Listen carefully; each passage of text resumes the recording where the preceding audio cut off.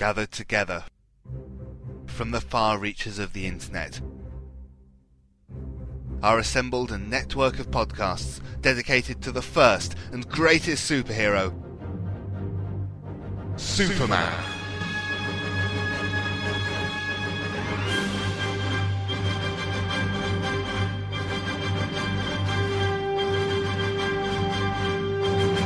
The Superman Podcast Network is dedicated to covering all aspects of the Superman legend, featuring The Thrilling Adventures of Superman, Golden Age Superman, the Superman Fan Podcast, Superman in the Bronze Age, From Crisis to Crisis, a Superman podcast, the Schuster Herald Podcast, It's Superman, the Carousel Podcast, the Armored Hero Steel, a John Henry Irons podcast, the world's best podcast, and Radio KL from SupermanHomepage.com. Join hosts Michael Bradley, John Wilson, Billy Hogan, Charlie Niemeyer, J. David Weeder, Jeffrey Taylor, Michael Bailey, Scott Gardner, Sam Rizzo, Danny Sapp, Matthew Epps. I'm Isaac, I'm Adam, Steve Eunice, and co-host Scotty V at SupermanPodcastNetwork.com.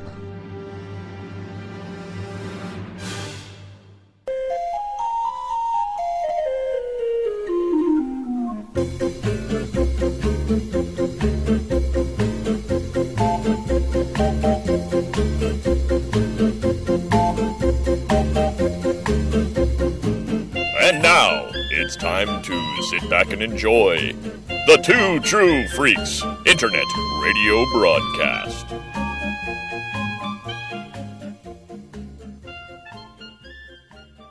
Hang on a minute. Who put you in charge? And who the hell are you anyway?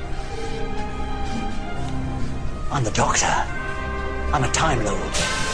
I'm from the planet Gallifrey in the constellation of Kasterborous. I'm 903 years old, and I'm the man who's going to save your lives and all 6 billion people on the planet below.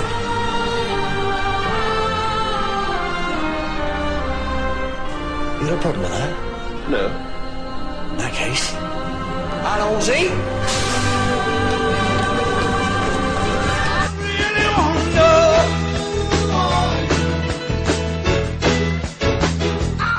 Would you like a jelly baby?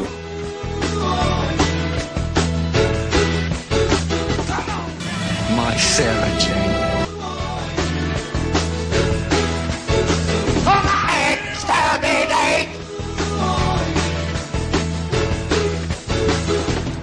Oh, look!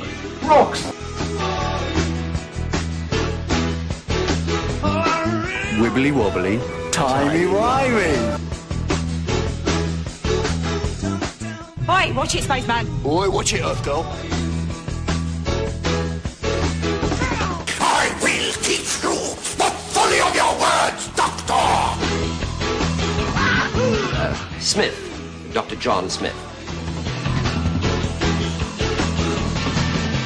This is Duggan.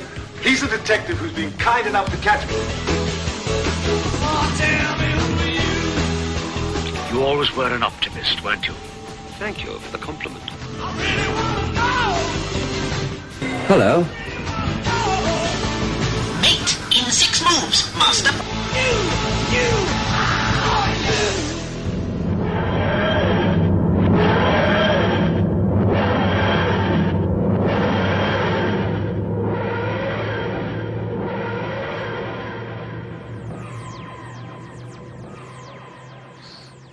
We haven't started yet.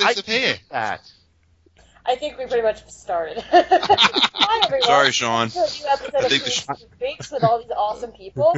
My name is Hope Molinax, but we're actually led by Sean Ingle. Go ahead, Sean. Oh, thank you, Hope. I appreciate you for helping me bring this in. Hello, fellow Whovians, and welcome to episode number 8 of Who True Freaks, the monthly podcast that delves into the history of one of the greatest characters of all science fiction, a time-traveling, two-hearted, half Gallifreyan, half-human, allegedly, hero known as the Doctor. My name's Sean Ingle, and today we're going to be taking a look at the iteration of our favorite Time Lord that had either the shortest or the longest tenure in the role, depending upon how you look at it. FYI, I consider it the shortest, but we'll get to that discussion later. Yes, this time out we're going to be covering the Paul McGann, or the Eighth Doctor's one and only adventure put to film, and talking about his contribution to the series as a whole. And as usual, to make the podcast far more entertaining for our wonderful listeners, I've rounded up some of the best and brightest in the podcasting community to help cover for my inadequacies. I don't know about the brightest. Well, starting off, of course, with that lovely voice, we have the host of Hope of All Trades, the finest female member of the Two True Freaks family, Miss Hope Mullinax. How's it going, Hope? Doing pretty good. I wouldn't say the finest, judging I'm the only one, so by default I win that award. I think you can classify yourself that way, yes. Thank you. Next up is the voice of Two True Freaks and co-host of the new podcast, Avengers Spotlight, Mr. Bill Robinson. Hey, Bill. Hey, Sean. Good morning, everybody. Beginning with the UK continuing the show, we have the host of Flash Legacies, a Wally West podcast, Mr. Dave Walker. How's it going today, Dave? Not too bad. Everything's nice and sunny here for once, which is strange. That is surprising for the Emerald Isle, yes. Yeah, you gave it to us, the lanterns, man. It's been raining for months. Assholes. I didn't know they could do that. Maybe it's a weather wizard thing. Following that, we have my good friend and host of the Vault of Startling Monster Horror. Oh, yes, he is here. You've been so quiet, Chris, I didn't even know. It's Chris Tyler, the hair metal hero. Chris? Yes, he's really quiet. Yeah. Maybe he's not here. Unfortunately, he's using sign language, but we can't see him. Oh, there we go. I had the mic muted. Okay. I was like... welcome to podcasting. Yes. Oh, yeah. I was going to say, unlike the Doctor, I don't have two hats. I have no hat. Nice. Also from the UK is the host of Hey Kids Comics, along with his son Michael, Mr. Andrew Leyland. Hello today, Andrew.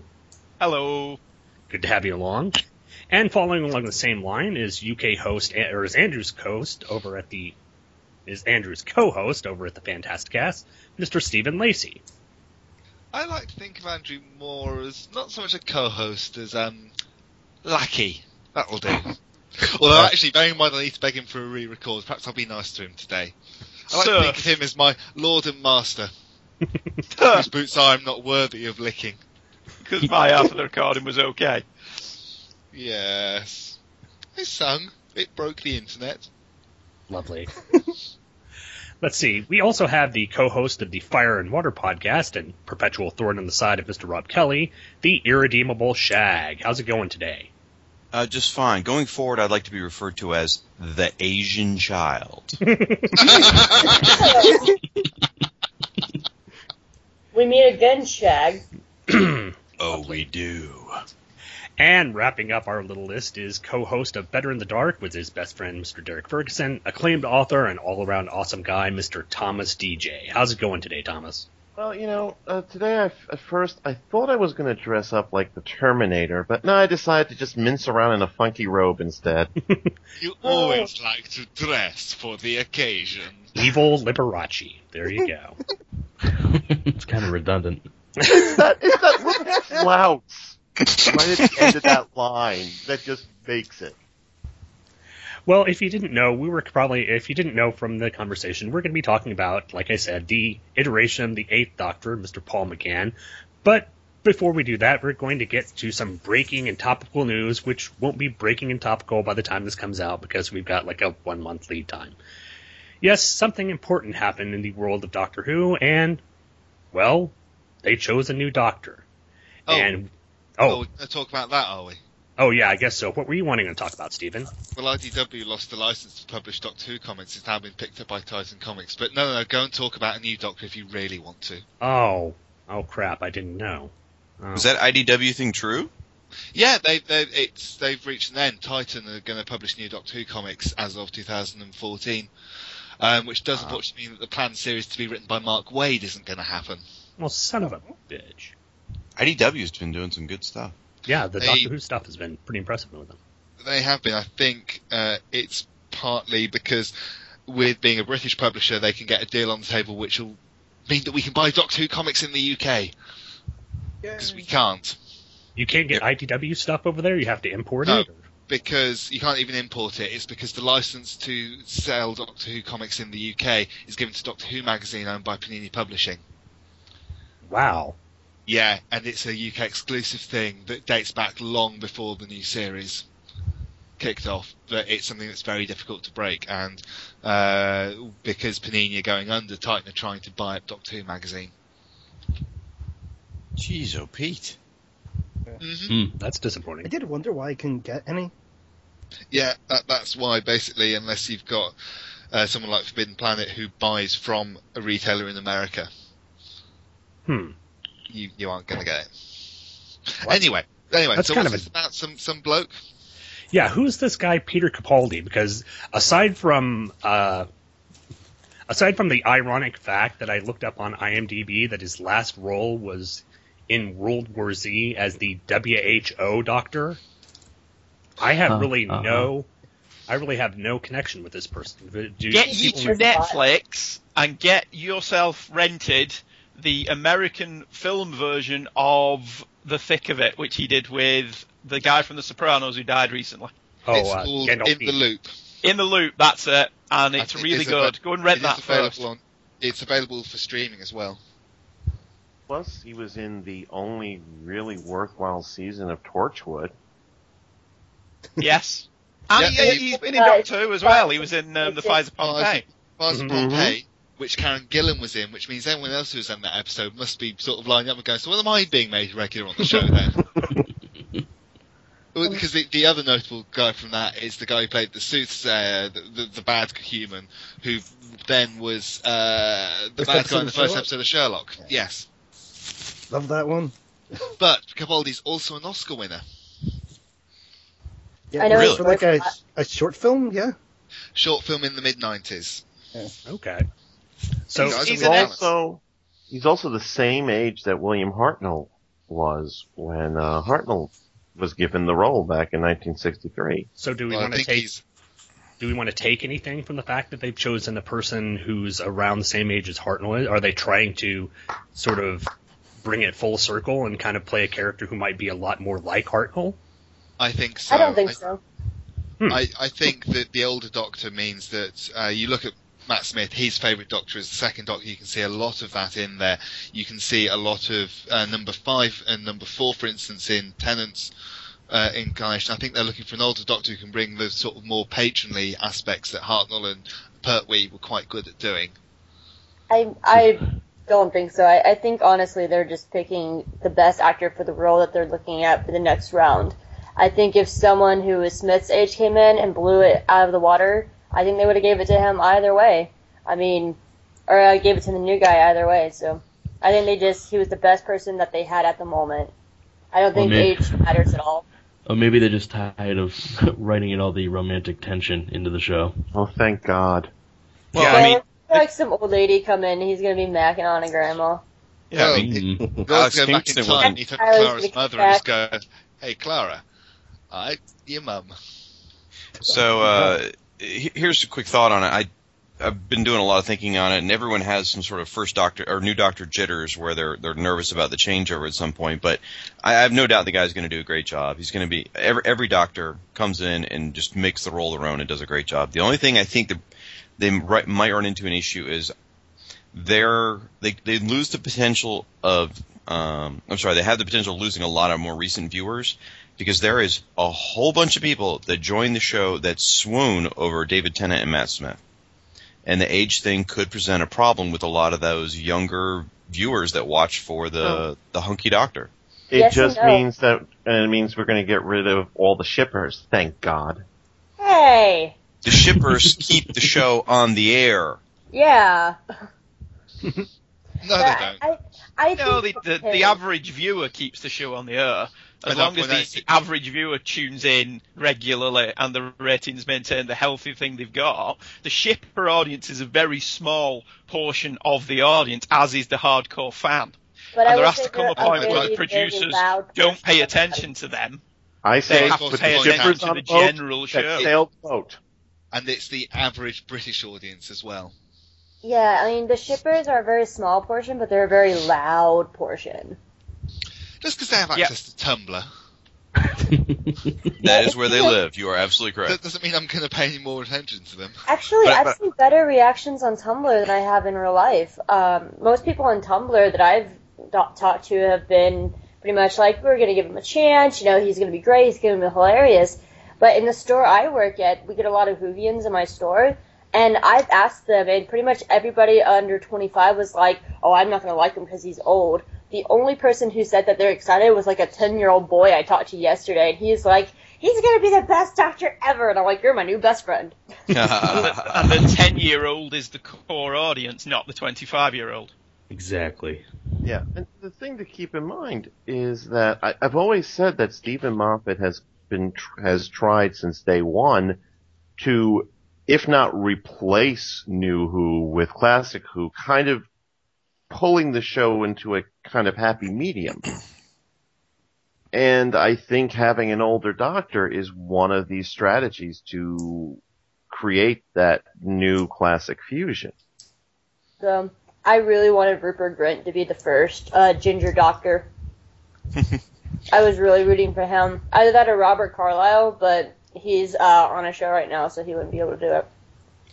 Well, I think he's going to be great. I do, and maybe it's just because my exposure of the circle of people I know that have started watching the show in the last few years that are just the general normal people that aren't sci-fi fans like us. I think they are going to really struggle with the change because they are really all about how cute the Doctor is. That's a big factor to them when they came to the show.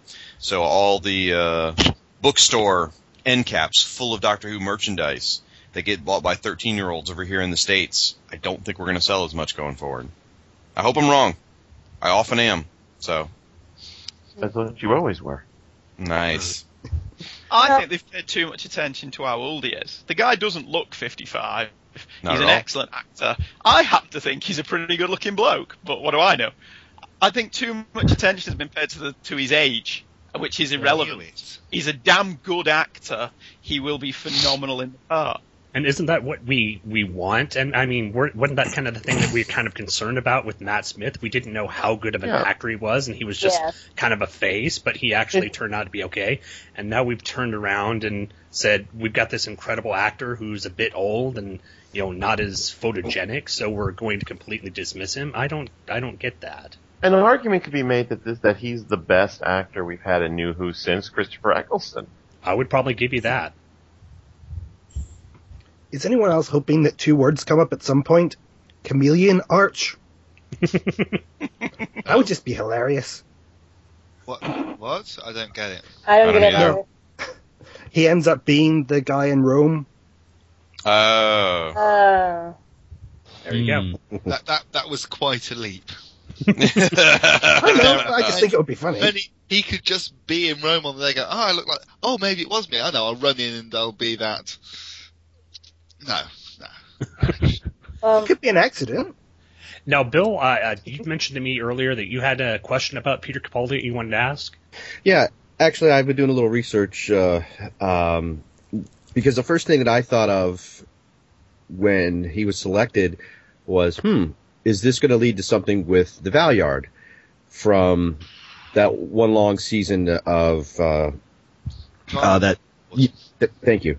And I did a little research. Of course, it was Wikipedia, so take it for what it's worth. And I had forgotten, what it states there was that the Valyard was actually not a incarnation per se, but an amalgamation of all the negative energy who came into existence somewhere between the 12th and the 13th Doctor's regeneration. So I had thought perhaps that Peter Capaldi would become the Valyard, but now it looks like I'm a little mistaken there. Unless, of course, our regeneration count is off because of John Hurt.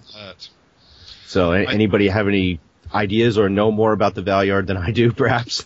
I think it's not coincidence that the Valyard was mentioned in the name of the Doctor.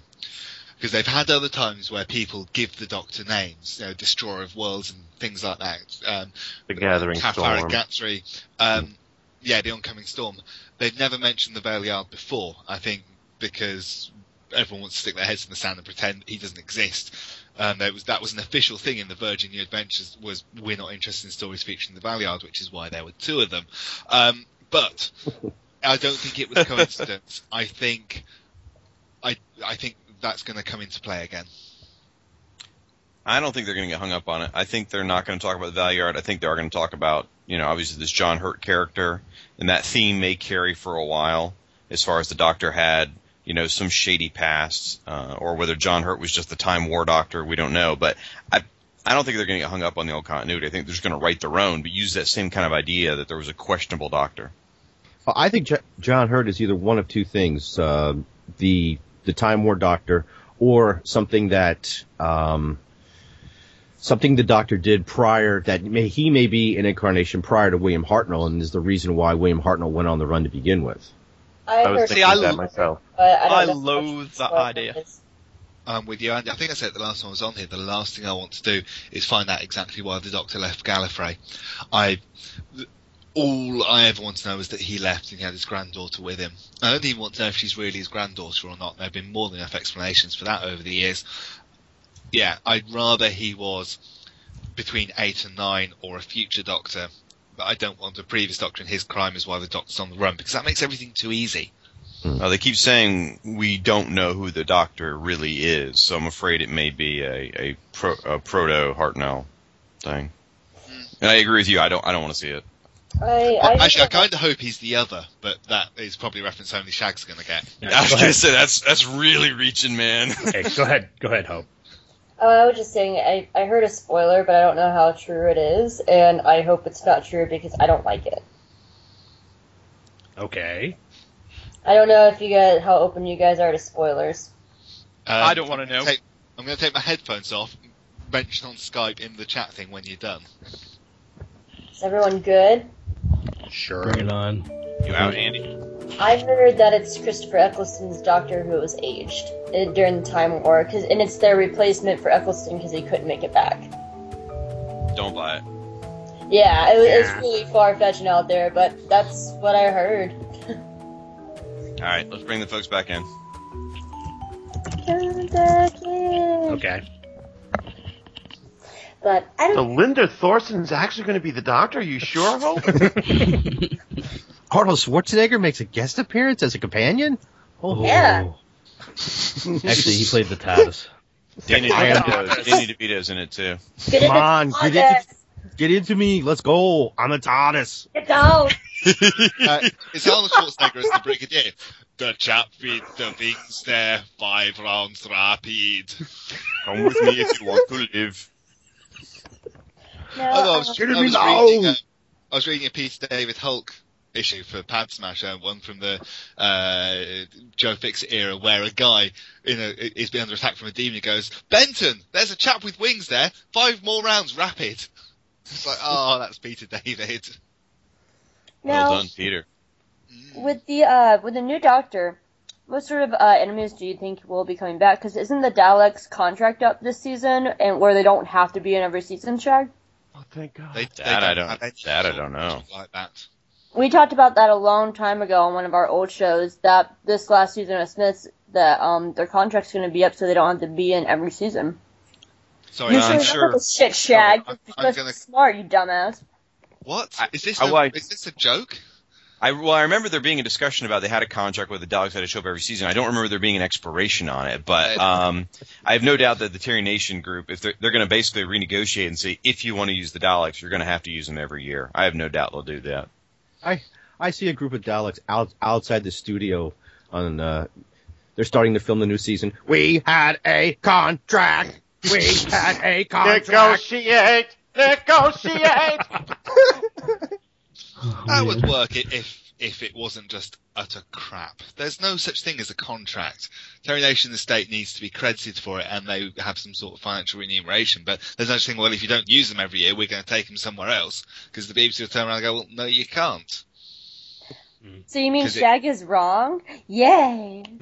It's possible. That's what I heard. I also heard Mikey died from Pop Rocks and soda, but whatever. Oh, those are delicious together. I also heard that you need to make sandwiches. Man, this rumour is as bad as Paul McGann's wig. Talking of his wig...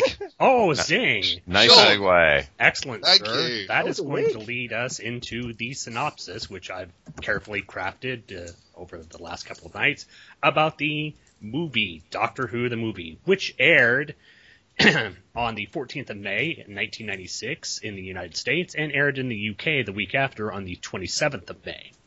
It was directed by Jeffrey Sachs, written by Matthew Jacobs, and executive produced by Philip David Siegel, Alex Beaton, and Joe Wright of the BBC. The cast included Sylvester McCoy as the 7th Doctor, Paul McGann and his amazing wig as the 8th Doctor, Daphne Ashbrook as Grace, Yi Ji So as Chang Li, and Eric Roberts as the Master. The story opens with the remains of the Master being taken back from the planet Skaro back to his home planet of Gallifrey by who else but his mortal enemy, the Doctor.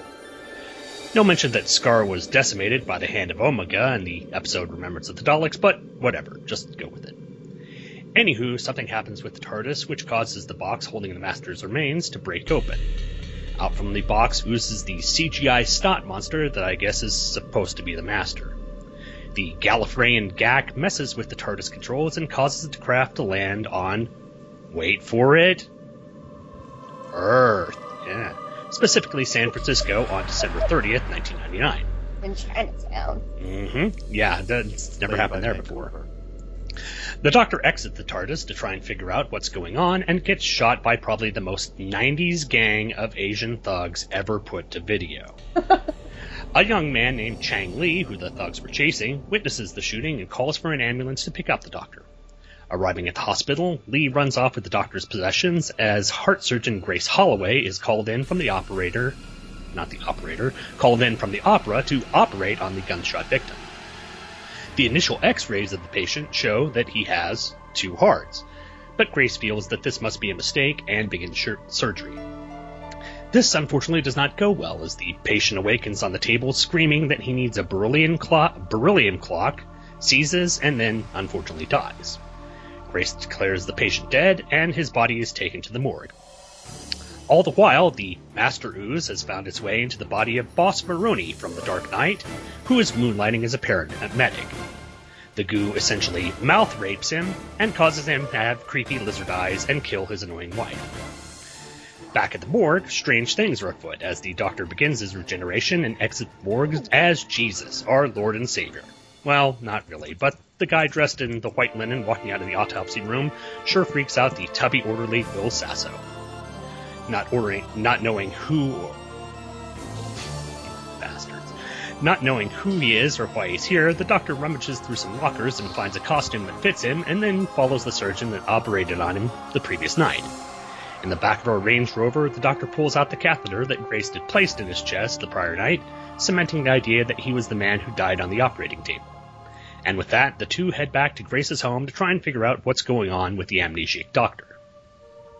Meanwhile, Chang Li has made it back to the TARDIS and has gone inside since he took the Doctor's key and all that. Somehow the Master shows up and takes Li to the cloister room where he has him open up the Eye of Harmony because only human retinas can open it, and he's got V alien eyes. Li does this, which restores the Doctor's memory and allows the Master to see what the Doctor is doing. Unfortunately, opening the Eye of Harmony has also caused massive spatial distortions that will eventually collapse the Earth in upon itself. But the Doctor can fix all of this by simply getting a part from an atomic clock. Lucky for him, Grace just happens to know someone who is unveiling such a clock, and the duo head out to the SFTAR, the San Francisco Institute of Technological Advancement and Research, to get the piece. Coincidentally, the Doctor and Grace are being picked up by a caring ambulance driver / Terminator wannabe and his Asian sidekick to help expedite their journey. Of course, this was the Master and his creepy lizard eyes, and after the Master hawks a big old loogie on Grace, the Doctor and Grace leap from the ambulance and steal a police motorcycle to make their way to the SFTAR. The duo make it to the exhibition, steal the clock part, and head back to the TARDIS, where they install the part and close the Eye of Harmony. But since the eye has been open for so long, the whole spatial distortion thing can't be stopped, and now the Doctor must travel back in time to before the eye was open to try and stop it. Wibbly wobbly timey wimey.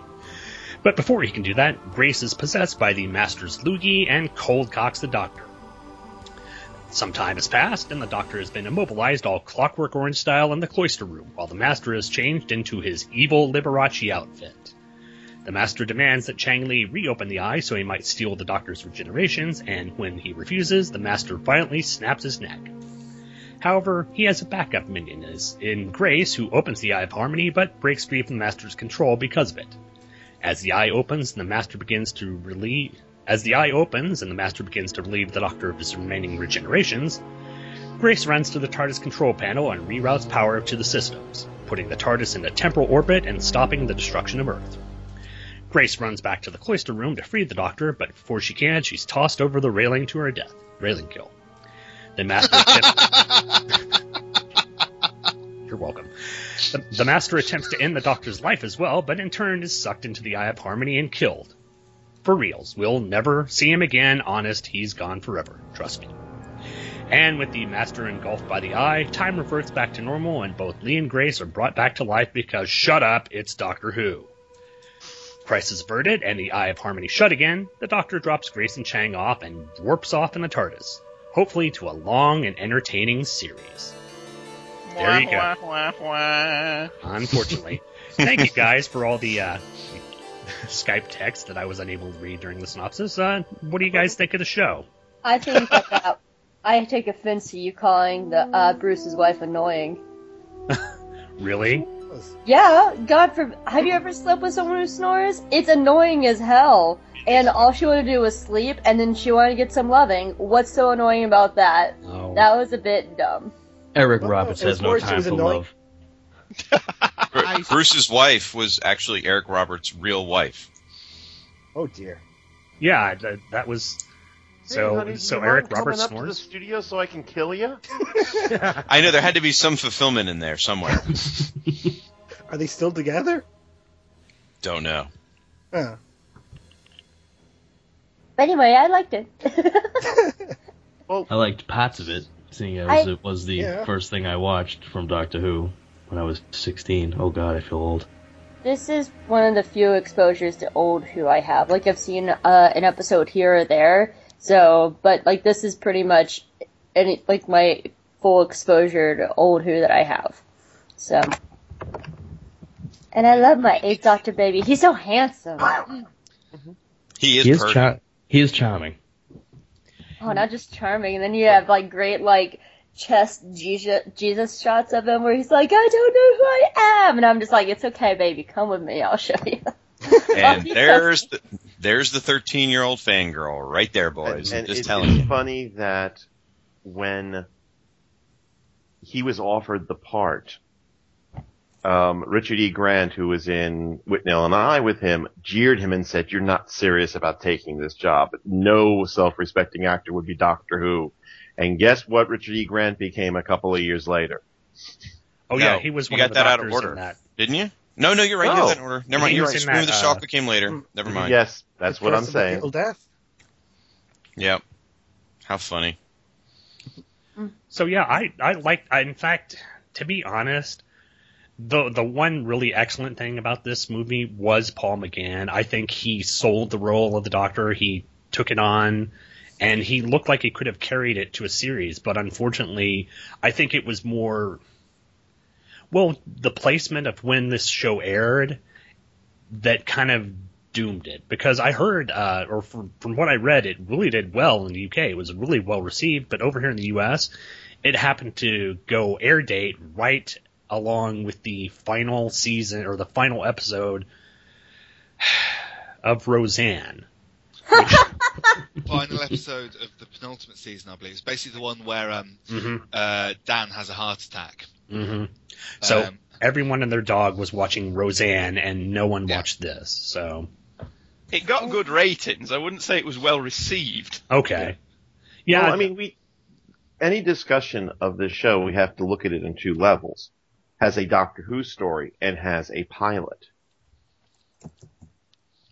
Right. And, well, on that, first of all, and I don't want to piss on anybody's bonfire. I thought this was appalling. Take Paul McGann out of this. This is shocking. It's the J.J. Abrams of Doctor Who. It seems like it's produced by people who don't actually understand what the show is and what it's about. It looks god-awful, like a Canadian TV movie of the week. Well, it is a Canadian TV movie of the week. It was shot in Vancouver. Which would explain why it looks like that, then. Yeah. Paul McGann's the soul-saving grace of the film. It's awful. I'll argue that Grace is also the other saving grace of the film. I really like Daphne Ashbrook in this. See, I like Lee more than Grace. I think Eric Roberts. Lee's awful. They're both terrible. But hey guys, 1 second. Hey guys, if he wasn't in Doctor Who, he wouldn't have a Wikipedia entry. That's how bad he is. Hey guys, Bill needs to bow out right fast, so do you want him to say bye right fast? Okay, yeah. Sorry we're keeping you, Bill. We appreciate you coming on, and we'll have you on next time if you're ready. Yeah, no problem. I just didn't get a chance to do a full rewatch, and because becoming the Bilverine last takes up Monday. a lot of time, huh? Yeah. It's amazing what a fever will do to you when you go to shave. So, if anybody hasn't seen that picture, it's available on Facebook. Yes, definitely go check out the Bilverine. Thanks for coming on, Bill. We'll talk to you later. Bye, Bill. Bye, Bill. Bye. Has a Doctor Who story, this is a very mediocre story. Has a pilot, it's a god-awful mess. Mm-hmm. It assumes a level of understanding of the Doctor Who universe and then proceeds to screw all that understanding up. I mean, the mistakes are so many. The story is very paper thin. And it looks cheap. It looks tawdry. It looks, oddly enough, in the context of 1996, worse than, let's say, one of the shows from 1970 looked, in the context of being from 1970. See, I think the TARDIS looks better than Matt Smith's current TARDIS. I love the TARDIS, yes. Yeah, the TARDIS is one of the highlights. The TARDIS is absolutely beautiful, and I have to brag, at Gallifrey this past year, I actually touched that Jules Verne console. It's really amazing. I love the interlocking crystals for the time rotor. Yes. Yeah, it's a classy design. Do you guys think that they wrote down to the American audience? Oh, definitely. Yes. Yeah. Well, did they write down, or did they just have a writer that wrote at that level? There's a difference. Yeah, I don't think they wrote down. I don't think they explained the concept well enough for a new audience, American or not. They didn't. They picked up with Sylvester McCoy, so you're with an audience who may never have seen Doctor Who before. So suddenly this guy gets shot and wakes back up, and Paul McGann has to deliver some god awful gobs of exposition to Grace in the middle part of the film, where he's explaining Doctor Who lore to a bunch of people who may have never have seen Doctor Who before, and it just slows the film down. Thomas is right. They don't make any effort to make this an introduction to the show, which is what it should be. As a pilot for a new Doctor Who series, it should have started with the Doctor. It shouldn't have started with Sylvester McCoy. This is one thing Russell T Davies got exactly right. You start with the Doctor and you explain it as you go along. Russell T Davies managed this in 45 minutes. Rose may not be the greatest episode, but it tells you everything you need to know if you've never seen the show before.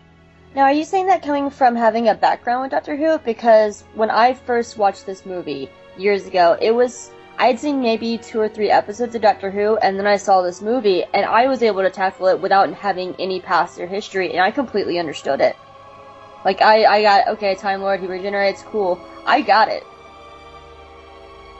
So maybe it's not badly written then. Yeah, like, I mean, it was probably the 3rd or 4th quote-unquote episode of Doctor Who I ever saw. But you were still aware of it before you saw it. Well, hold on. I would argue... My first episode was Blink, my second episode was Girl in the Fireplace, and then it was probably this. So I really didn't have much background. I would argue that the parts explaining the Doctor's ability to regenerate, the TARDIS, I think that was all explained fine. It's the bit with the Master taking his body and I had no idea. When did the Master become a black gooey snake? In the novel 8 Doctors, if you really want to go for it. Otherwise, it doesn't matter at all. It is explained very briefly in there, but it's just it's a thing that allows him to do stuff. But there was a snake motif in Survival, though. He had a snake belt. Yeah, this is nothing to do with that at all. This is, I think, a lot of this lays at the feet of Siegel, who was a Who fan, and I think presumed a great level of Who knowledge with his fan base, because I don't even know about this 8th Doctor novel, and I'm a pretty knowledgeable Who guy. All I saw was like, I think when I saw it when it aired, I let the black gooey snake slide because, okay, I'm getting Doctor Who back. I mean, I think there's also just some things in Who that and like that's what I kind of like about the movie above some of the stuff in the new season. I feel like in the new seasons, fans kind of didn't demand every explanation for every single thing that happens. This just sort of is. The Master's a gooey snake. Cool, it happens. Apparently he can do that. And I like that about this. You just have to take it for face value, and it kind of makes it fun. It kind of gets back in that childhood belief of like, okay, I'm going to believe whatever you throw at me. Well, I feel like in the new seasons, I see people bitch all the time about like, oh, we must have an explanation of why this happens, or else it does not make sense. And I'm just like, no, just enjoy it. Is it any different from, let's take a look at the Master in the past? So he can suddenly magically take over Tremis's body in Keeper of Traken, or there's no explanation from how he goes from the grizzled husk to something a bit more movable in Keeper of Traken, or how he sets himself up as a doctor and a vicar and anything else that he is in the Pertwee era. It's another way of getting him into the situation so the Doctor can fight him. But you see, Stephen, like, okay, using your example of the Keeper of Traken, while it was never explained, I could do the connect the dots and figure that he must have drawn enough of the energy off of the fireplace of the cosmos.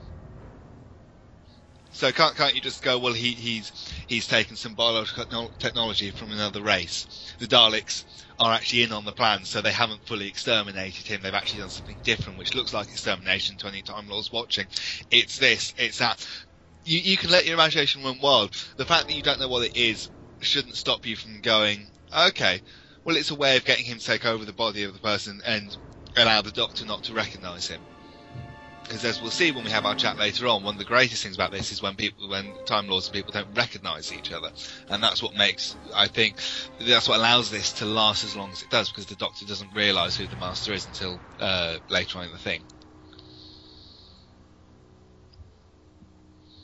And everyone's hung up. Wow. Well, I was going to try and take us in a little more positive things. So I can sit here and bash Eric Roberts as the Master all day long. I can't.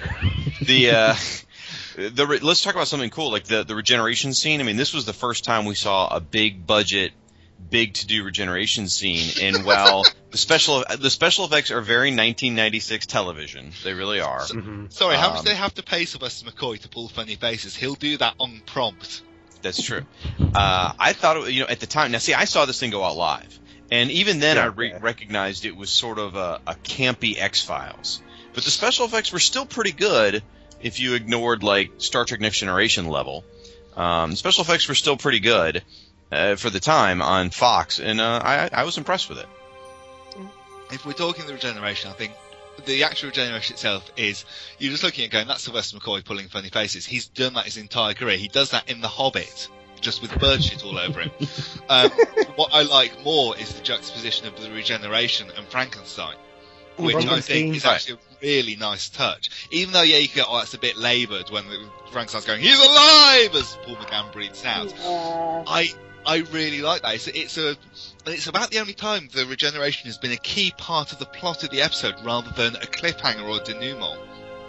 And I really like how that's given the weight it serves, rather than it's a big flashy effect and then, it's a new actor being slightly quirky in the 30 seconds he's got available to him. I think that Sachs, the director was Sachs, right? Mm-hmm. Jeffrey Sachs. He does show these. There are some interesting juxtapositions. He chooses some choices that he makes that are very interesting. It's not like his fault that the script is tacked. No, I think he more than does justice to what he's given, and he's got some really nice flares. There's some wonderful shots and compositions in the thing. I mean, and even like something like the simple shot of the Doctor and Grace walking through that park with all the Christmas lights still up. I love that scene. Yeah. It's just such a nice composition, and it's just like really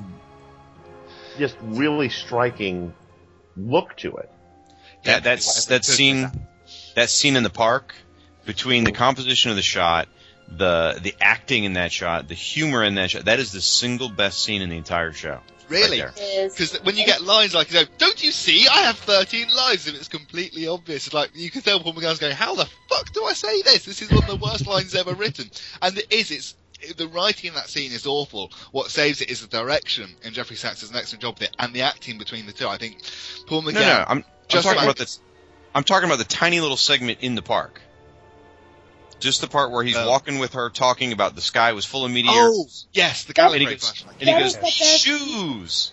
That's the scene I think that best captures the Doctor right there. Like, yes. for this, that's Paul McGann's Doctor in a nutshell right there. And I think that's Gallifrey and these shoes! And I'm like, oh my gosh, dude. Or he's more interested in the minutiae of who wrote Puccini's Last Opera than he is about the fact, yeah, I'm a new guy, but I'm the same guy. And he doesn't understand why Grace is more interested in the other. It's funny you mentioned the 13 Lives thing, because he actually says it wrong. He actually said 12, and they had to redub 13 over it, and if you watch his mouth, he says 12, clearly. Yeah, they showed it to the guy who used to run Outpost Gallifrey, and he went, yeah, it's 12 regenerations, 13 lives, so they redubbed it. And I think also what makes that scene work, too, is that, we can get into our discussion of whether Daphne Ashbrook was a decent actress or not, but there was a chemistry there. Mm. And one of the things one thing I did like about Grace is that she's the first, really, really whip-smart companion we've had in a long time. She's kind of like the pre-Martha. I always see her like pre-Martha. Mm-hmm. Or the next generation of Liz Shaw. Yes. Oh, yes. I like that. That makes sense. She gets a little dippy, though. Starts that frickin' jacket of hers. Well, she starts off strong, and then she starts, getting goofy lines and being like, "What do we do now, Doctor?" Instead of taking charge, they dumb her down. But she reminds me of Amy Pond a lot too, because the exact same thing happened to Amy in The Beast Below. I mean, and we've talked about this before, Shag, about how the Doctor just kind of threw her in the situation, and she had no idea what was going on. She was just like, "Okay, well, I'll just sort of roll with this." Oh God. I mean, I think she was thrown in a situation way over your head. I mean, would you believe a man to come up to you is saying that he was a different man that you killed the night before, come up to you and say, "Hey, I need you to help me save the world. Oh my God, I'm pulling stuff out of my chest. Oh my gosh, look, there's a snake man." Wouldn't you be completely dippy and lost? And these shoes are so cool. Well, no, I mean, I agree, but I meant, she's still strong at that point. I mean, later on towards the end of the episode, she's getting letting him do what he says by the end. She's just running around with him by the end. Whereas I think, if they had kept writing her as smart as they had previously, she would have been making some of the calls or saying, "Hey, let's try this," or whatever. But the same thing happens, when I'm arguing, the same thing happens to a lot of the companions. There's a point where they just have to hand it over to the Doctor because it's not human anymore. She's fighting the Eye of Harmony and the Master. I mean, there's a part where she is just completely out of her element. She has to follow the Doctor. True. And that's true with a lot of the companions. I will not argue that with you. I will argue with you all day. Oh, I'll argue with you, just not that one. I like Hope. No, don't you guys know Shag's my arch nemesis? We've been arch nemesis for years. Yes. Wait a minute. You Sorry, buddy. He is your arch nemesis? I have a few. Yeah, we've been this way for a long time. It turns out all of us on this call, Shag's arch nemesis, we're actually all different incarnations of the same person, breaking the rules of time. If we ever touch Linovich, we'll destroy Skype. Hope's just the prettiest one. That makes Thomas the old one that no one's really sure is going to be able to pull it off. That's since he's old, doesn't have any little blue pills. I guess that makes me the fat one. Don't worry, I might have you beat on that. So we've talked a lot about the female companion. What about? What about Chang Li? He's crap. Oh, God. He was horrible. That's crap. No, I think he has better potential and was more interesting. They need a different actor. That guy was terrible. He was terrible in this role, and he's been terrible in every single Big Finish audio he's been in. I'm sorry. I wanted to give him a chance, and I kept trying, and then once I heard the Big Finish stuff, I'm like, I'm done. I'm out with this dude. Oh, God, yeah, he was in the X-Jealous stuff, wasn't he? Yeah. He was also in the one about the vault. He's terrible. Absolutely wretched. The character of itself is wretched, too. I disagree. I think... acting, yes. Acting is terrible. But I think the potential of what that character had and could have been in Doctor Who is so interesting. Because I think he would have been a much more fun, complicated companion. He comes from this troubled background. He has no family. He's a gang member. He's kind of like the Asian terrible young Captain Jack Harkness. I mean, like, he has the potential of being a really bad guy and transforming into being a hero. Because I was actually going to say the Asian bad acting Ace. Yeah, I was going to go for that as well. I mean, imagine him with Paul McGann. I mean, he has this really tragic background, and he's a little punk, and, I mean, I think he had the potential to have the more interesting narrative over Grace being that kind of romantic interest kind of storyline. Sorry, what's his tragic background? Because none of that comes across in the... Yeah, he's just a punk. No, because the Master says you have no family. We see 2 of his friends get murdered in the opening scene. You have to assume that if he's in a gang that he probably lives a very troubled life. I mean, there's a lot of potential of storylines that could be there. There were some scenes. There were some scenes cut too about where he's an orphan searching for a father figure. A lot of his stuff was pulled out of the script before filming, but saying, he's got a really tragic background because the Master throws a line at him. Gareth has more of a background than this guy does. I mean, the one thing I did sort of like in regard to him is that they kind of created that sort of dark mirror idea where the Master has a companion for a while running around with him. But you're right. I mean, the actor is useless. And because he's given a void as a character, he becomes a void. I just think his potential is better than Grace. Because Grace pretty much would turn into, like, the new Rose and blah, blah, blah, and stuff like that. But, like, to have that dichotomy between this, like, little punk kid and this really proper doctor, and the doctor kind of leading him and bringing him on a better life, I think that'd be a much better narrative if this had continued into the long run. I just think it's telling that at the end of the movie, who does the doctor leave with? No one. Yeah. Yeah, that's true. Now let's quit screwing around here. Let's get to the meat of this shit, guys. The kiss and the half-human stuff. Yes. The kiss I honestly don't care about. I don't care about that. I think they're less about... He goes, I know who I am, and it's the most natural, positive thing he could have done at that moment. I do not have a problem with him getting a little bit of action. Did you see this? Did you see this in 1996? Yeah, I saw it in 1996, the day after it was transmitted, because we were out for dinner that night, so I spent the entire meal praying that the video record was working, and I was okay with it. I was too. Most people lost their friggin' mind over it at the time. Really? Yes. Yeah. I mean, I remember not being happy in 96 when I saw it, but looking at it now, it's actually quite chaste, and you can almost gloss over it a bit. Now, isn't it the first time the Doctor ever kissed a companion? Yep. Okay, just making sure. No, he kissed Susan. Okay, really? Not in that way. Not in that way, clearly. It wasn't a boomity-boomity slappity-slap kiss. A what? Is that another one of your cute patented terms? Punchy, punchy, run, run. I can't remember what you said, but it's so random and brilliant. It's awesome. Boomity-boomity, slappity-slappity kiss. You don't want to know what Thomas has in his bedroom. Maybe I do. well, at the time, that kiss. Now, woman. At the time, that kiss rocked the fan world big time. And it's funny in hindsight now. Somebody who watches this probably wouldn't even think twice about it because of all the tongue wagging there's been in the new series. And it really is, as someone said, it was very chaste. I mean, you can see Paul McGann doesn't even split his lips at any point in the kisses. And it doesn't bother me. It didn't bother me back then either. But everyone lost their friggin' mind. And I have to say, in hindsight, he could have picked a better girl than Grace, but whatever. Well, at least he didn't do it. At least he didn't do it with Chang Li, so I'm kind of happy with that. So let's go ahead and move on to the... Grace is not changing into her hospital scrubs when she's about to do major surgery. Yeah. that is kind of worrying. Did we touch on the half-human stuff, though? Yeah, we're getting there. Guys. What's that hope? What's that hope?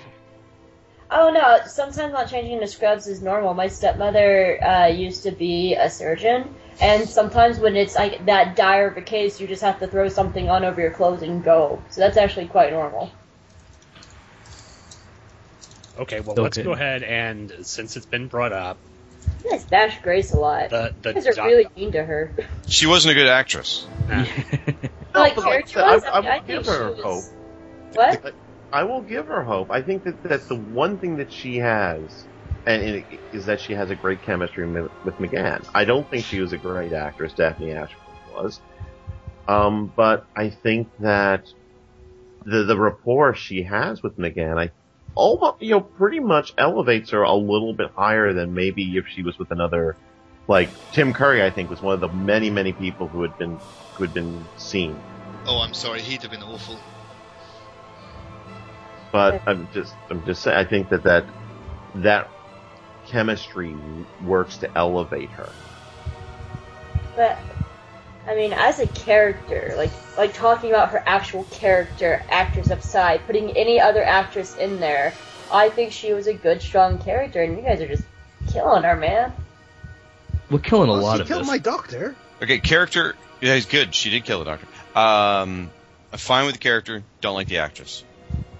I really like both the character and the actress. I think it's a little bit of a shame that following this, because she had a sort of reasonably high-profile role in Deep Space Nine about this time as well, she got sort of labelled as science fiction actress and didn't really get to do much more for a while that was sort of big. She worked, she made a living, but never became big. And she's very nice in real life. I got to meet her last year, but I just meant in this role I didn't care for her. Okay. Again, let's go ahead and head on to Elephant in the Room number 2, the whole half-human doctor thing. I could care less again. I got that he delivered that line as a joke. Paul McGann delivers that line as a gag. That would work better. Except does the that it's a major plot point. Yeah, the master points it out. Yeah, it does become his original delivery. You can write off as a joke, yeah. But then it does become a plot point that you're like, oh, all right then, so they weren't kidding. Yeah. Well, there are all sorts of things in the history of the writing of this special, including at one point the Doctor and the Master were half brothers. Their father was a Time Lord called Ulysses, who was the son of Barusa. Which is all sort of random mixing up of different elements, but the idea, which was then resurfaced in the Gallifrey Chronicles and was hinted at in a couple of Eighth Doctor books, was that Ulysses, a Time Lord, was the Doctor's father, but his mother was a character called Penelope, I want to say Penelope Gate, who appeared in a couple of Virgin New Adventures and was a Victorian lady who happened to invent a time machine, as you do, and they got together and they're shown together in the Gallifrey Chronicles at the very end of the Eighth Doctor run. And that was where the half-human stuff came from. But along the way, they destroyed Gallifrey twice, and they rewrote the Doctor's biodata a few times so that he lost his shadow and his heart was removed. And just a load of other random stuff that means that basically nothing you read is true. Oh, nothing. I've just finished my tea. I think I'm going to build a time machine. Well, that's pretty much it, except she was a really awesome character. If you ever get the chance to read the novel, The Room with No Doors, read it. It's amazing. I was going to say, didn't H.G. Wells do that in Time After Time? Yeah, shut your mouth, Thomas. It happens. Hortensia Georgina Wells. But, so yeah, we're just overlooking the whole fact that it might have been just a throwaway line to sort of I think when I originally first watched it, I took it as when the Master was stealing his lives, he just took the human side of him. I know it was never explained, but that's how I just kind of took it the first time. I was like, oh, look, the Master kind of failed, and then the Master died. He must have killed his human side, because you can't kill a Time Lord. That's just how I always took it when I first watched it. Makes sense. But I just make up stuff when I don't have explanations. I'm like, okay, this happened. I think my first time through, I just didn't pay any attention to it. Yeah. Yeah. Sort of glossed over. Well, went over my head. I think the half-human stuff was more controversial than the kissing. Yeah, probably. Back now, when anyone with a pair of tits who walks across the TARDIS's threshold either wants to shag the Doctor or he wants to shag her. Frankly, a very chaste kiss in the middle of a rather organic high is nothing. Yeah, there was all kinds of arguments about whether it was just this particular incarnation that was half-human or had the Doctor always been half-human. It was a bit, as Stephen mentioned, there's a big deal in the books about it. It caused a big stir, and to this day, I don't know that it's never really sat well with me. Conceptually, it's like, oh, that's interesting, but no, don't like it. Well, and could it in any way tie into that, what is it, the last episode where Rose goes off to the pocket universe? Yeah. No. That Doctor, it doesn't even exist. That 10 minutes doesn't exist. Okay. Just like Superman 4. La la la la la, not listening. Okay, well then, disregard what I said. I more wonder how we get from the Master being sucked into the Eye of Harmony to John Sims' Master in Utopia. Like, I'm still trying to wrap my mind around the fact that apparently the Doctor keeps an actual black hole in his TARDIS. Okay, well, I this one has been debated a million times also. Where most of the fans kind of got to was that the Eye of Harmony inside the TARDIS is actually sort of like a Green Lantern ring. It's connected to the main Eye of Harmony on Gallifrey, but it's not the Eye of Harmony. So it's more like a Green Lantern battery. That's what I meant. Yeah. But honestly, the idea of having a black hole at the heart of the TARDIS isn't that crazy. I mean, haven't they used that sort of concept for powering? In Star Trek: The Next Generation, they used that for the powering of the Romulan warships, that they were powered by a small quantum singularity, which is essentially a small black hole. So, I mean, the TARDIS is dimensionally transcendental. It's as big as the universe it's in. So, yeah, black hole. And the Time Lord technology, the whole of the thing about time travel is based on when they harness the power of a black hole, which is how they lost Omega. So it holds up quite well, I think. Okay. Yeah, I'm okay with the Eye of Harmony. Other than it looked a little 90s foam rubber, it looked pretty cool. I love that room. That room is absolutely gorgeous. Yeah. Although it frankly, I'd rather see more of the inside of this TARDIS than the TARDIS we saw in Journey to the Centre of the TARDIS. Totally agree. And this one has fun with the idea of the TARDIS being massive. I love the gag with the random policeman on the bike. Yeah. Really? Especially his hilariously dubbed live, "I've got no brakes!" as he goes in. See, unfortunately, I found that kind of... back out. Yeah. I found that kind of... I would have loved if in a random episode of New Who they just came across a traffic cop. Like a skeleton in traffic cop clothing. Right again. Wait, So, Sean, you have a point. What were you going to say, Sean? Well, I was just going to say I found that to be another them playing to the American audience, and I found the humor very American. You're like, oh, I'm traveling into this little box, and it's bigger in the inside, and I'm turning around and coming out. Oh, and it just. I think it was the best way though to not have Grace do a repeat of what Lee did, because Lee already did the whole walk around scene. Mm-hmm. So that saved us from Grace having to do a walk around scene to be like, oh, it's bigger on the inside. I'll give you that. You've got to do that because it took them nearly 8 years to do the shot they wanted to do in Rose, which was have the camera go all the way around the TARDIS, then through the front door into the TARDIS interior in one smooth shot. There was no way they were going to do that in '96. So you've just got to keep reminding everyone that it's bigger on the inside without having people go, "Mind, but Doctor, this room it is much bigger on the inside than it would appear to be from its rather small outside," as if there was some sort of slightly posh Russell Brand. Lovely. Now, two phrases you never expect to hear together: posh and Russell Brand. Yeah. Sure. Shag, you had something you wanted to mention? Well, I was going to bring up something you started us on, Sean. The Christian themes in the story. I mean, the entire regeneration, resurrection, the shroud, the crown of thorns. I mean, there's so much. In the original script, actually had the Master going after a millennial star that comes every 2,000 years. I mean, there's a ton of Christian themes throughout the story, and I don't get it. I don't know why they felt that was important. Crown of Thorns, but I always called up the S&M scene. Well, it also had a lot to do with I mentioned the whole Clockwork Orange thing. With him having to keep the eyes open so he didn't blink, so he could get so he could suck out his regenerations or whatever through the Eye of Harmony. So, just in case a Weeping Angel showed up. Oh, good lord, that would have been bad. I mean, that would have been actually good. Yeah. But, it's not the first time that a a classic character has been given all this Christ imagery. Superman gets it every couple of years. Mm-hmm. Oh, Superman Returns was replete. Yeah, and even the new Man of Steel movie had that scene in the mall or in the church with the Jesus with the red cloak. So yeah, I missed that.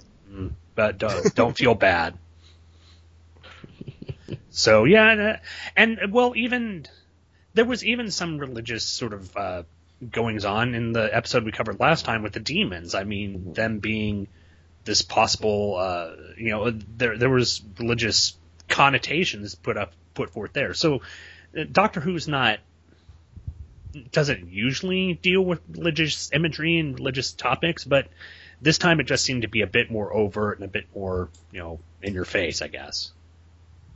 Well, a quick Easter egg for those of you that really like the S&M scene. When Eric Roberts keeps throwing his face back and forth, if you freeze frame during that scene, you actually will see Paul McGann in the Eric Roberts costume. Oh, cool. Oh, yeah, because he switches between it and he gets the long hair and everything at certain points. Mm-hmm. Yep. So it's kind of obviously cool. had them like that. Yeah. And anyway. I just liked all of the mirror stuff they had going on. What was that? Oh, sorry. Go ahead, Dave. Oh, do you want to go? Oh. I was just saying I liked all of the mirror stuff they had going. I thought that was kind of funky, where you had the rebirths kind of happening at the same time, and obviously he goes to a place with mirrors. Mm-hmm. And then the first meeting of the Doctor, they're both kind of on the same side of the screen. And I liked that, sorry. No, the regeneration of the Doctor and the Master at the same time was done exceptionally well. In fact, I would say the first 30 minutes of the movie, up to that scene where Paul McGann comes down like a broken marionette in front of all the mirrors, that first 30 minutes is really, really good. Like, if you stop there, I'm good. I'm done. I really like the next bit where Paul McGann's looking for something to wear. Eric Roberts is working out who the Master's working out with the body that he's just gone into, and the Asian child is going through the bag of belongings, and they're all learning things about themselves and each other. I think that's a really well done montage. Mm-hmm. I like the music in the background of it, but did you notice all of the kind of little things that were relating to Tom Baker? Mm-hmm. Yeah, they Jelly babies. I think that was pretty much for the American audiences as well, because if there are American audiences, they're going to know Doctor Who from the guy who wears the scarves and has the jelly babies. I think the hat was there too. Yeah, the hat was it. Oh, go on. I had a thought and I've lost it. Well, along the same lines about Tom Baker, apparently during the development of this story, there was actually discussion about not having Sylvester McCoy, but having the previous Doctor be Tom Baker. To appeal to the American audiences. Thank goodness they flushed that. But at some point, some executive thought, no, the Doctor's got to be Tom Baker because that's who people know. Most likely Siegel, because Siegel was a major Who nut. Actually, I think he's one of the ones that fought for Sylvester McCoy. Yeah, well, that's what I'm saying. It's him who said, no, we have to have McCoy. Gotcha. Okay, I think I like him. McCoy now looks at it and says, I shouldn't have been it. It should have been McGann from the start, but I'm really glad he was, because I think the sort of 5 minutes or so screen time we get is superb. It's like, wow, really love that McCoy. Yeah. You can watch that knowing the stuff, the way the character went in the novels, which he read some of, and you can see there's a very clear line through those to get to this Doctor. And I love it. There's a great bit where the scene where Sylvester McCoy gets shot was one of the last scenes. Actually, I guess it was the last scene McCoy filmed, and they filmed it at like 5 a.m. And Paul McGann was actually on set to watch for McCoy's last filming, and McCoy walks over and says, "It's all yours now." But like, what a class act, McGann was to be there 5 a.m. to be there for Sylvester McCoy's last scene as the Doctor, and it's like that was really cool. Mm-hmm. Yeah, definitely. I remember the one thing that I wanted to talk about, and this was what I really enjoyed. One of the things I really enjoyed about this was the music for it. It was different from the typical music, and it took the theme from. But the composer for most of the music was John Debney, I think his name, and he actually kind of came to fame with doing the soundtrack for the Iron Man 2 movie. So I actually kind of enjoyed the music for the show, and it actually had kind of a cinematic quality to it. So I don't know what you guys thought about the. Do you know what he did after that, though? No, what did he do? He did the Justice League TV pilot. Oh my God! Oh, yeah. Oh. Well, okay. Well, come on, Miguel Ferreira did the Justice League TV movie pilot, and he's still awesome. I know. Okay. Well, he does David everything Ogden with Sonic. Stiers, man. True. The only problem with David Ogden Stiers' Martian Manhunter is the Martian Manhunter should never have a god. He can change his shape. Well, it was obvious that Stiers had read some of the comics and knew the character he was playing, and he did do, I think, a credible version of that character. It's just that the fact that he looked like he had ate far too many of those Oreos. Okay, Sean, to answer your actual question and not talk about Justice League, which I could do all day as well. Oh, of course. But I liked it so much I actually bought it. I have it on CD. I love the soundtrack for this. Awesome. Before we got the Murray Gold stuff, I listened to this thing over and over and over. Yeah. However, I really liked it at the time, and I especially like that bit that chimes underneath the final bits of the Doctor's narration before you get the middle eight of the theme. Because the way the theme is for this is you basically get the da da da da da da, which leads into the main Doctor Who theme as opposed to being in the middle. I love that bit with the orchestra just sort of really building up to it. It's like, oh, this is going to be amazing, and then some bastard plays the timpanis, and it just sounds massively out of place when there's a drum kit going off at the same time. It's like, no. You're a whiny little bitch. It sounds good, man. The title sequence, though. Like most of the world, you all watched the Olympic opening ceremony last year. I take it? Mm-hmm. Okay. So there was an Olympic opening ceremony? There was an Olympics, yeah. It was an amazing Olympic opening ceremony. Yeah. But Doctor Who played a part in it, a very brief part. If you watch the live broadcast, all you would have heard is during one of the guitar solos in Bohemian Rhapsody, there was a TARDIS noise. However, they re-edited it, what was being shown, so you could see what was being projected in the middle of the arena at the time, which was the TARDIS in flight from the title sequence of this movie, because it moves just right for the right amount of time. Is that where David Tennant carries the torch in, then? Or no, because that episode never happened either. It slipped through the cracks of time. Yeah. Somebody opened the Eye of Harmony and erased it. Another episode that I actually really like. What? How do I kick her off the call? Sweetie, you're so broken. No wonder you're my arch nemesis. You're so mean today. Okay, well, with a new Doctor as well. All right. Well, before this devolves into all of us piling on Hope and just. I got 3 hours. Oh, that just sounds That's not good. Nah, you need well, to watch what you say there, buddy. Let's go ahead. Hope had an interesting question that she wanted to pose to the panel about the actual final regeneration, or the regeneration of Paul McGann's Doctor to the 9th Doctor. And do you want to go ahead and throw out some theories of what you thought happened to cause the 8th Doctor to die, Hope? Well, I wanted to hear what you guys said first. Okay. Because I kind of have an idea that is kind of canon, but I'm not sure, and I just wanted to generally hear what everybody thought would cause him to regenerate. Okay, anyone? Pop rocks and Coke. That works. I can actually tell you about a regeneration story that was fully licensed by the BBC and Russell Davies, and came like this close to being produced. All right. Well, if anyone else has any ideas, go ahead and throw them out, and then we'll go to Steve. I have one that is hopefully completely wrong, that he didn't regenerate, he just got really old and turned into John Hurt. I'm really hoping that's not what's happened, but it's a possibility. Or, of course, there's the whole where he just dies when he pushes the magic button that sucked everything into the time lock thing. Yeah. That's the only other thing I can think of. That's the one I like most too, because if you read the Doctor Who The Forgotten series, it really heavy-handedly hints towards that. Maybe that's where I got it from. Yeah, are you guys familiar with the Forgotten comic series? Oh, hell to the yeah, it's good. It's so amazing. good. I've got the hardcover version, and yeah. It's been a while since I read it, but it was great. But that's kind of the one I've sort of fallen to, that because he had to steal that object to end the Time War, and it kind of makes sense, someone has to push the button that wipes everything out, and there's probably a lot of residual energy that was burned off and just kind of hit him in the process, and he regenerated. Because it kind of falls in line with Eccleston's character too, to give him that kind of haunted, kind of wounded soldier sort of vibe that he has in the beginning of Rose and the beginning of his run. Okay, anyone else before Steven goes?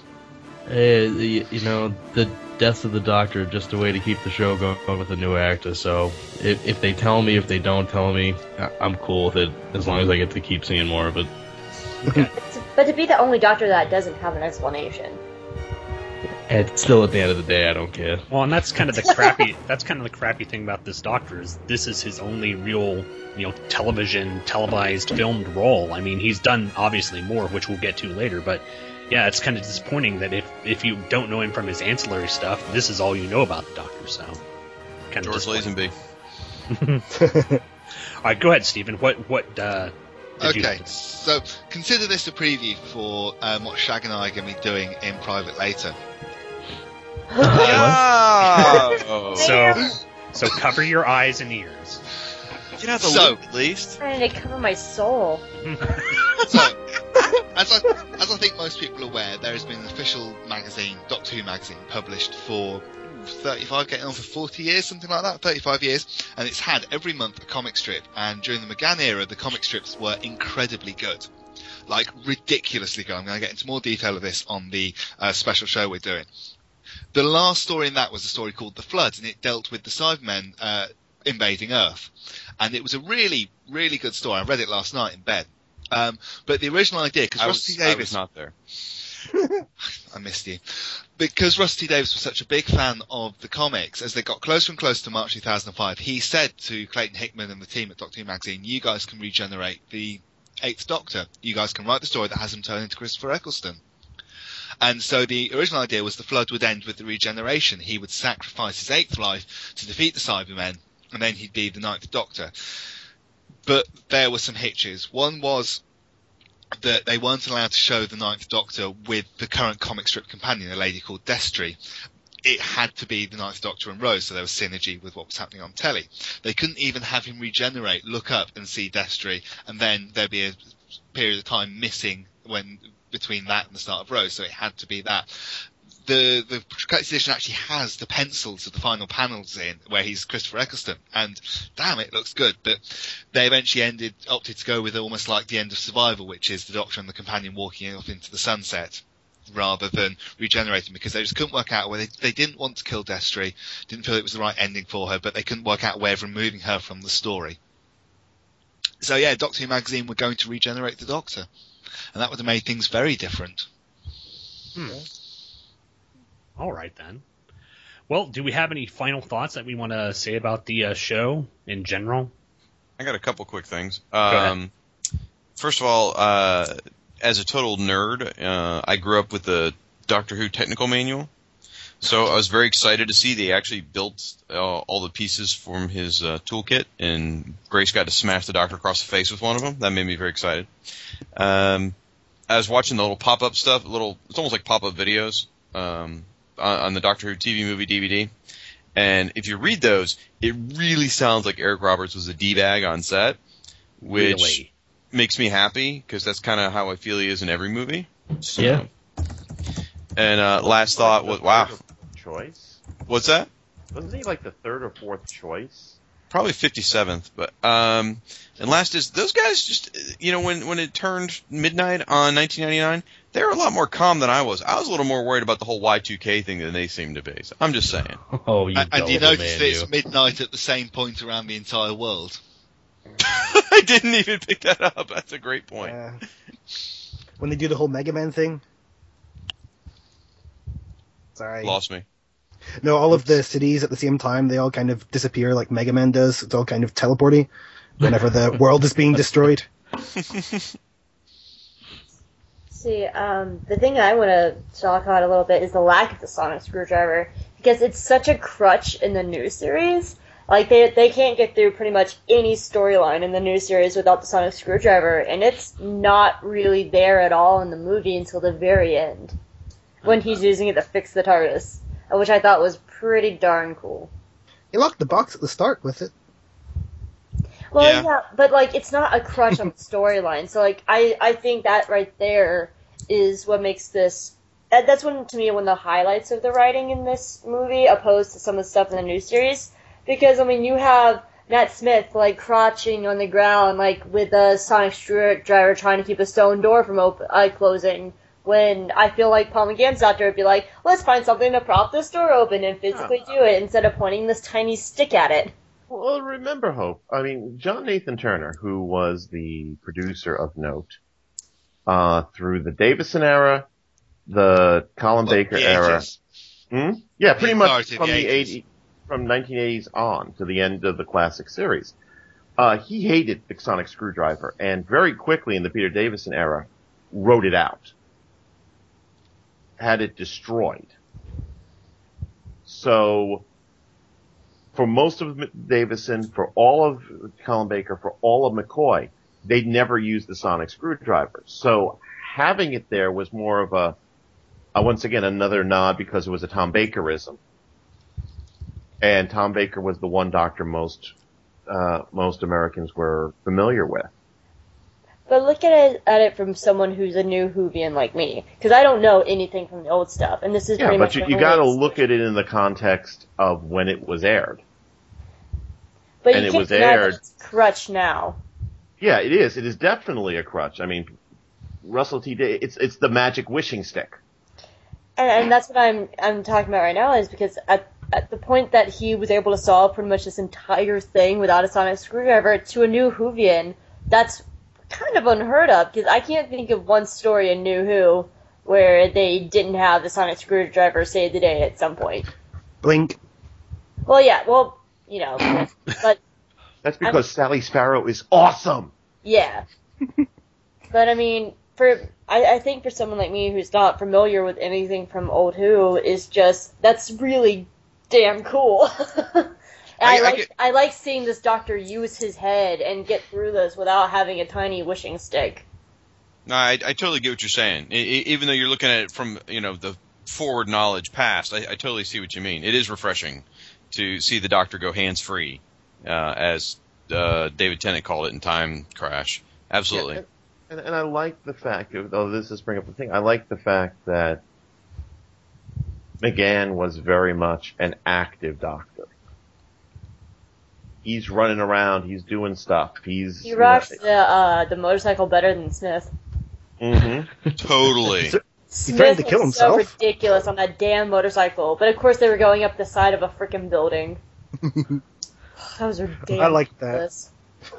That wig, though, oh my gosh! I could only hope that if it had gone to series, that in time that wig would have looked better, because it looked god awful in rewatching it. Yeah. It was a wig. It was magical hair. It was put together in a rush because Paul McGann cut his hair fairly for the role he filmed previous to this, but that wasn't communicated to the team in Vancouver, so they literally had no time at all to source a wig so they could start filming, because he turned up with looking like he does in Alien 3. Oh boy. Something sad. You mean looks like Eccleston? Anyway. Something sad, right around this point in time, Paul McGann's hair, pretty much exactly what I look like. Yeah, and it wasn't a wig either, so yeah, that's horrible. Did yours frizz out in the rain like his Oh, did? dear Lord, it did. And they look like twins in that little moment. Mm-hmm. They looked really bad. That last scene. They should have reshot that. They look like brother and sister. That's kind of why I can't get behind Grace and the Doctor in this line romantically, because they look very similar. They have similar skin colorations and very similar complexions, facial shapes. I mean, they look like they could be brother and sister. See, now, I've always been one of these guys who likes a companion. Who likes brothers and sisters together? No. Like the companion who is more on the level with the Doctor and can give him a little resistance, which is why I'd almost say I would be interested in seeing a Doctor Grace, couple of episodes if this thing had gone to the series. Although I kind of imagine that Grace would eventually go, okay, that was a rebound. I got that out of my system. Let's go have some adventures. Well, but when you say on the same level as the Doctor, are you saying intelligence? Because I would argue like Amy Pond's on the same level as the Doctor in that she can tell him what to do. And from an authority point of view, they're on the same level. Maybe not intelligence, though. So are you are you talking the Liz Shaw intelligence level? That I think that in terms of intelligence, it's established, I think, very clearly that Grace is very, very smart. Mm-hmm. Unfortunately, there's very little in the back half of the movie where she becomes ditzy, writer girl that supports that. But that first half where we see her in her job, in her element, where she is really good at her job and she knows what she's doing.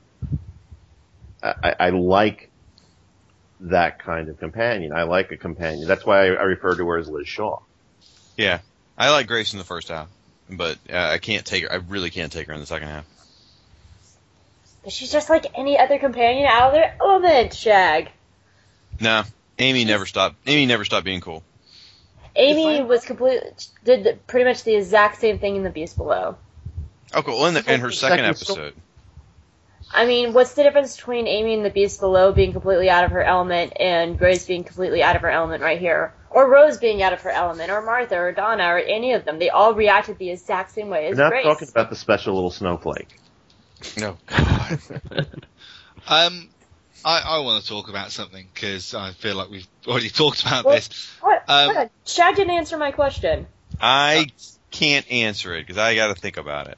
Okay. You might be right, but it hurts. So he'll get back. The best you're going to get out of me is you might be right. I'm not sure. Okay, because go ahead, there Stephen. There is no difference. They all react the exact same way as anyone would. Go ahead, Stephen. I want to talk about something, which is I first watched this by not watching it. I read it. I was a very bad boy, and I bought the novelisation and read it before this came onto the TV screens, because for some reason the novelisation was on sale like 2 weeks before this was. And I was too excited by all those trailers where the voiceover goes, "He's back, and it's about time."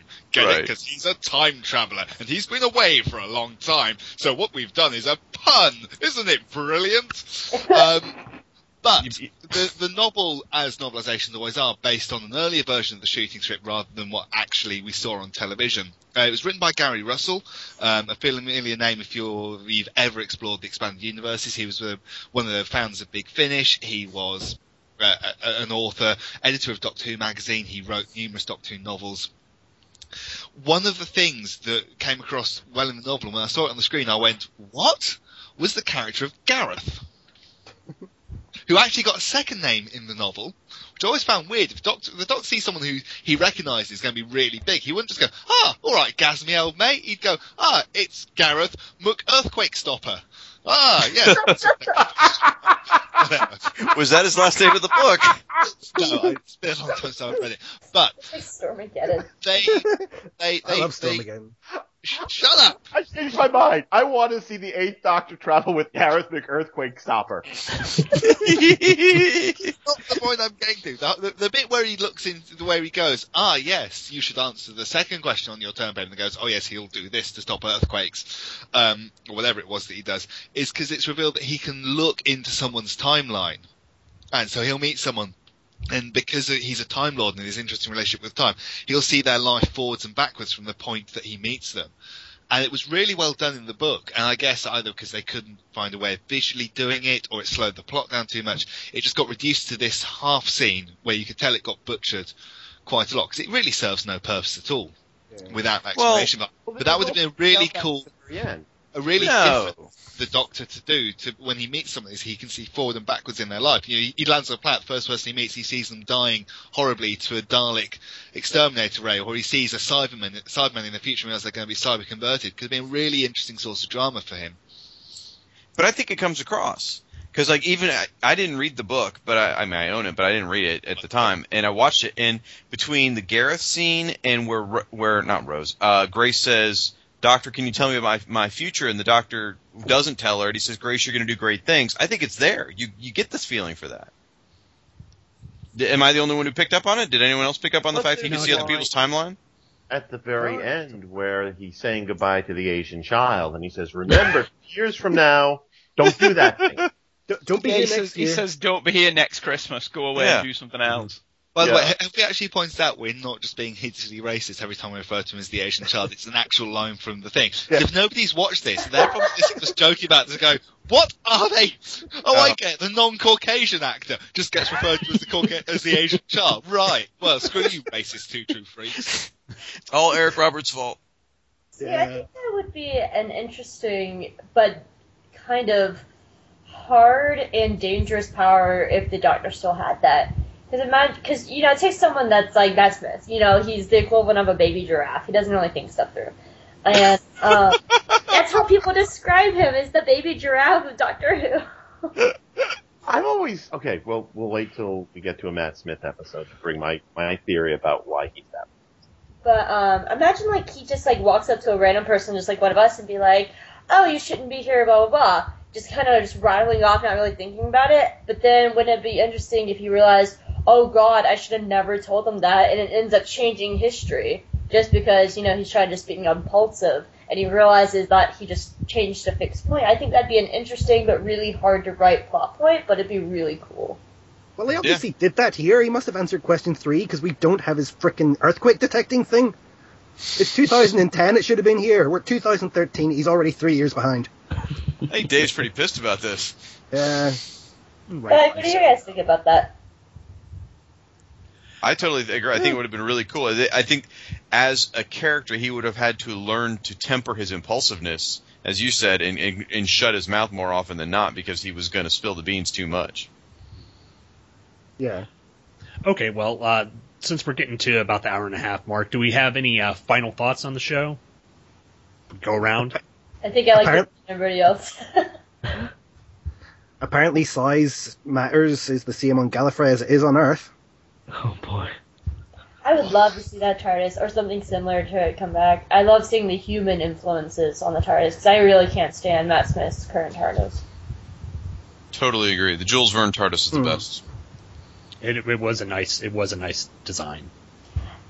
I love because he's so close with humans. It feels like very alien and human at the exact same time, and it feels like something the Doctor would travel in, not what Smith is currently in now, which just sort of feels so, I guess, foreign. But maybe it's also because it's like a junk shop in there. It's retro. Yeah. Though the one thing I do like about Smith's TARDIS is all the plate sets going around the top is all the New Who companions in Gallifreyans. It's their name. Oh, that's kind of cool. Yeah. Which I thought does he have the equivalent of the Stanley Cup somewhere in the TARDIS? the name of all his classic companions written around it? That's in the new cloister room. Can we say how terrible cloister room feels like? Oh God, I hate that word. See, you have a problem with moist as well? It's supposed to be this little passageway. Cloister, I think of a vagina. It's a cloister. Okay. Wow. Okay. Okay. To answer Sean's original question and get this a little bit back on track, Paul McGann, incredible in the role. Love the costume. Love the TARDIS. The story was weak. Quick question for you guys, because I won't be able to sit around for you afterwards. Does Grace ever come back in any of anything? No. Okay, so comic strip. Yeah. Grace and Chang Li were property. This is why it didn't come out in America for so long. Grace and Chang Li were the property of Universal Pictures, who co-produced the movie. So they couldn't get, BBC owns everything else, and BBC and them couldn't get together. So yes, I would imagine that they dropped down a hole forever and were never seen up again. Grace appeared a couple of times in the Doctor Who magazine comic strips. Once as a sort of full-on guest star in the story, once as a cameo. There's been no definitive reason put out for this. The best suggestion I've seen is that a merchandising deal existed whereby she could be used in the comics at about the same time, or on an ongoing basis, and they just sort of exercised that right. There was a novel called Vampire Science, which was supposed to feature Grace in the opening chapter, and the Doctor going back to San Francisco a few years later to see how things were. And it was written and then had to be changed because they couldn't get the rights, so it then became another character. And Daphne Ashbrooks appeared in some of the Big Finish audios, but as other characters. Different characters, yeah. Okay. All right. Well, anyone else have any last thoughts? Go ahead, Stephen. This was the first Doctor Who I saw live on transmission. No, you didn't. You were at the dinner. Good point. Fine. Within 24 hours of transmission. I remember exactly where I was when I saw it. In front of the telly. Yeah. It's not like you go, well, I was walking Snowdon at the time, and I just stopped to tune into Doctor Who. Well, I had my iPhone with me. No. Is that not funny? No. No. That's my iPhone in 1996? Go, Stephen. All right, Stephen, I'm sorry. Go ahead. You're all done now. Continue. It's your own time you're wasting. Yeah, that alone ensures this will have a soft spot in my heart. When I saw it again for the first time in about a decade last year, when I bought the the remastered box set this was on, I was quite astounded as to how bad Eric Roberts was, how bad Yi-Ji So was, how bad some of the effects were. Those asteroids in the title sequence, my God, they're really, really bad. But there's a lot to like in this. McGann and Ashbrook, I think, are fantastic together. Would have loved to have seen more of them. I think Jeffrey Sachs' direction was superb. There are so many well-done shots. Like, the random bit with the fish head getting chopped is such a wonderful little touch. Or the way the camera moves around the room when Bruce is snoring. And some of the little incidental details, like Bruce's wife, for instance, really make me like this. However, in the bigger picture, I'm very glad we didn't get anything more of this type of Doctor Who. Yeah. Well, it would have gone from, because this was done by the unit for the Fox movie unit. It would have gone from the Fox movie unit to the Fox series unit. And it was Universal. shown on Fox. It wasn't produced by Fox. It was a Universal BBC co-production. Yep. But the thing is that a lot of the cuts that you mentioned were made at the behest of the Fox movie unit. Oh. Originally, if I remember correctly, they were guaranteed 4 weeks of filming, which is one more than most standard TV movies, but they just nickeled and dimed them to death. And what would have resulted if this had gone to series is something I think a lot different from what we saw in the TV movie. Well, one of the plans was they wanted to remake classic Doctor Who stories with McGann. Not correct as far as I heard. That was a misconception because of the Bible. The Bible that was created by what was the name of the writer had made references. Not the writer of the TV movie. There was another writer who got fired from the project. No, it was the guy who they accepted. I can't think of his name. Jonathan somebody, but basically an American writer that they had Siegel had to accept as a writer to keep. Because Universal said, "Well, we have nothing for him. Yeah. Let him do it." And he made references in the Bible to classic stories has a sample of the type of stories that could be told. They weren't intending on ever remaking classic serials. But I think that what we would have gotten is something a lot different from what this movie was. This movie is, like I said, if judged on its own, has an episode of Doctor Who. It's kind of a mediocre story, but serviceable. Judged as a pilot, it fails big. And I think part of the problem is it's this weird amalgam which requires a knowledge of the property that most Americans did not have in 1996. And yet they futz around with a lot of the fiddly bits and just twist things around. Hey, the Doctor's half human. Hey, the Eye of Harmony is actually inside the TARDIS. Hey, all this stuff. Hey, the Daleks are apparently the allies of the Time Lords now. Don't get me started on the fucking Daleks in this. We are the Daleks! We will exterminate they had the John wrong Leakley. voices. They were made to re-record them. They had the Daleks sounding like Daleks. They were made to re-record them, and I hate the Daleks in that. And plus, if it actually were, brought to series by Fox, everyone knows it'd be canceled after 4 episodes. No, maybe not necessarily. Everybody talks like about sci-fi. Yeah. Yeah. Look how good that. Firefly. Yeah, Firefly and what's its name? The Lone Gunman. It's the height of the X-Files. That's right. Everyone watched X-Files and thought it was going somewhere. For 3 years, while it was doing substandard ratings because they believed in it. It's not. Fox gets a really bad rep just because of Firefly. And the fact is, when they were behind a science fiction project, they let it last long until it found its audience. That's an aside. All right. Yeah. Well, is everyone good about? Has everyone got their opinions out? I'm certain Steve. I love Eric Roberts in it. Sorry to everybody else. Okay. What the hell? Are you serious? I'm dead serious. I won't state it as strongly as Chris. I don't think he was that terrible. Given what he was given. He's playing a Batman villain. He's not playing the Master. He's pretty good as Bruce. Okay, yeah, fine. He's good as Bruce. I'll give you that. The first half, when he's doing the I'm disguised as Bruce thing, I'm fine with. No. It's when the second he puts on the robe Bruce and becomes Dr. Frankenstein. Yeah, Gay and Liberace. that line, I always dress for the occasion, is just...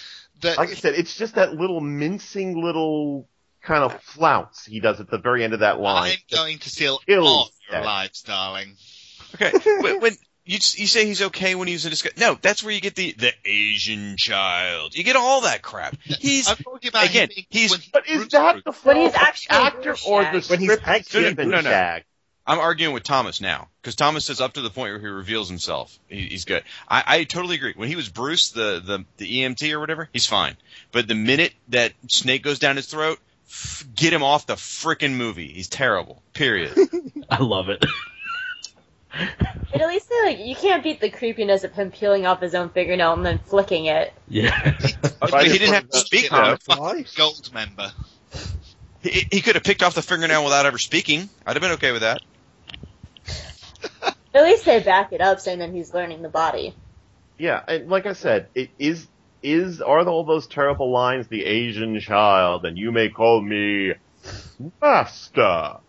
Is that the fault of the actor or the fault of the script? Both.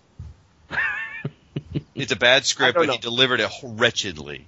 I don't have Christopher's back fully here, but I will say that I never thought, even watching it now, until he puts on the robe, he's not that bad. I want him to die in a fire. Oh, no, I want his sister to die in a fire. It's like this movie being the 90s, so there's people walking around going, as if! Whatevers. And like, when you have the Master going, no way! I mean, that's just so great. I love the campiness of this movie. Like, I think that's one reason why I can't really take it, like, too seriously thinking about it, because it is a campy movie. You just kind of have to take it and run with it, and if you think about it too much, it doesn't make it fun anymore. But when you don't think about it and just, like, take it for it is what it is, it's fun, and it's funny, because the Master goes, no way. The only thing missing would be the Master saying something like, "Yes, the Doctor stole my body." Not. You know what? The other thing is that I can see this Master has an extension of the very tail end of the Anthony Ainley Master, where he was being played strictly for high camp. No. I deny you. Once again, we have to agree that you are wrong, Shaq. Yes. Okay. I will always take Shaq being wrong. Everyone's entitled to their own opinion, but if it's not mine, it's wrong. I think... I just thought this was really weak sauce. The amount of explanations that you've had to come out of external later media, like the books and stuff, kind of reinforces that this was shitly written.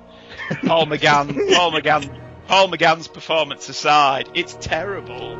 It doesn't even work as high camp. Terrible. I disagree. I mean, I think, now keep in mind this is like my only real exposure to Old Who. I think it's okay. Like, I don't think it's like the best thing ever, but I mean, I think it's okay. I really enjoy the movie. McGann's like one of my favorite Doctors, and this is this one's up there for me. I want to see more of him in something that isn't this. Yeah, yes, I really want him back for the 50th to see him. Well, we had lots of big finishes with him. And he's very good, even though he's got Rose Light as a companion.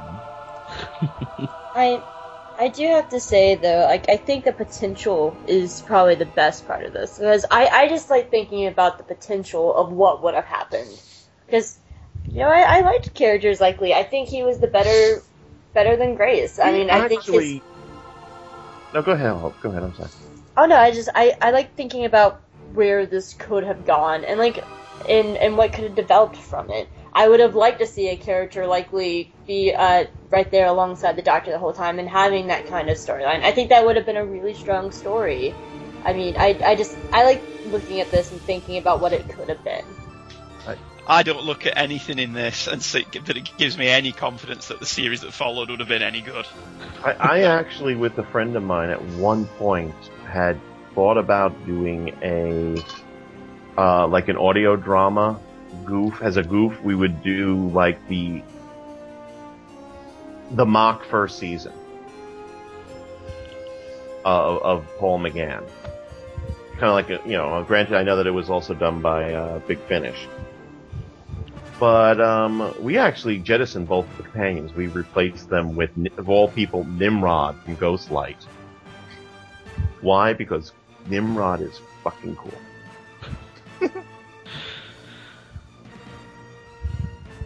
But I don't think we would have had any of the characters carry over, because, like I said, he's pretty definitively says, "So long, goodbye. I'm going into the TARDIS now. You can't come." Yeah. So long, and thanks for all the fish. Yes. Call me. I really like them though. Okay. Well, let's wrap this up because. I've got another, 6 or 7 hour recording that I'm going to have to do with Steven and Shag after this, so... we should tell people what we're going to do with that. Yeah, if you're wanting to hear more about what the Paul McGann Doctor did after this one little so-so movie, stay tuned probably later this week, because we will be getting out an episode where Steven and Shag talk about the Wilderness years and... what actually happened with Paul McGann outside of the movie. So stay tuned for that. Be like 2 separate episodes? Yeah, Steven and Shag are going to do their own thing. It's going to be one long continuum. We like to call it a very special episode. Yeah, it's the one about menstruation, right? Exactly. Thanks, Shag. So everyone stay tuned for another episode of Who True Freaks, and we'll catch you next time on Who True Freaks. You're a member of the Two True Freaks podcast network. Bye, everyone. Bye, guys. Bye. Bye. Have a good day. Shag is always wrong. The Asian That's right. child. You and me are on the same side. Shag is always the worst. Perineum. Shag is about as useful as the like I said, Lee. don't hold me for Listening proper to Shag speak. pontificate on any facts is kind of like asking an atheist to conduct mass. Shag is too cool, as in the actor who played Chang Li is too good actor. How do you say unsubscribe on a podcast? Okay, how? All right.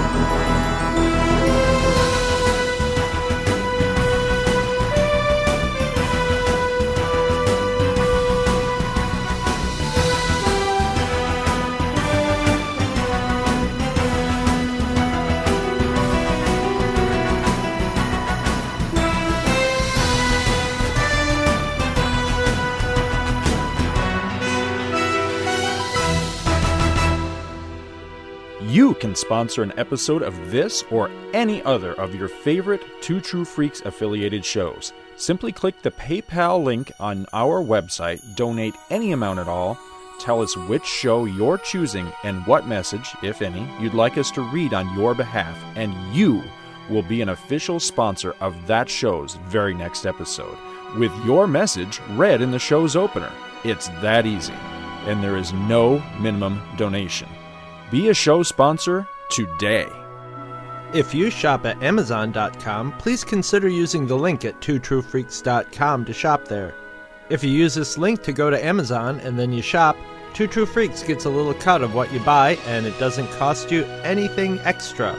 So you get to shop as usual and help out the Two True Freaks at the same time. Welcome to Amazon. I love you. Visit our brand new website at twotruefreaks.com.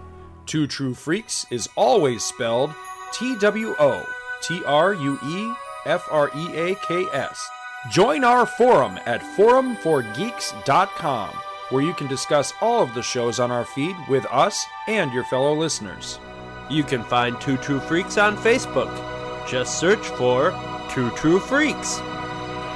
And hey, you can friend me, Scott Gardner, on Facebook too. My name is spelled SCOTTGARDNER.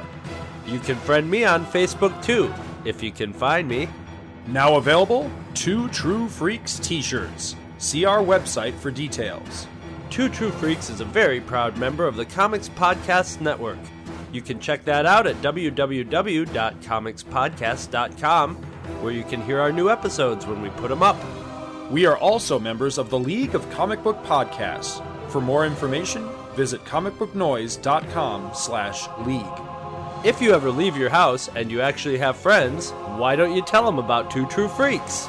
Thanks for listening, and join us every Monday for new episodes of Two True Freaks.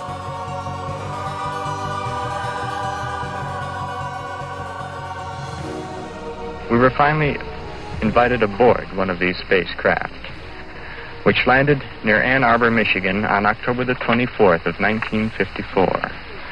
This is a drawing of the craft. As I was leaving the craft, the commander, Soltec, said, "Soon others of your people will be able to have an experience similar to this."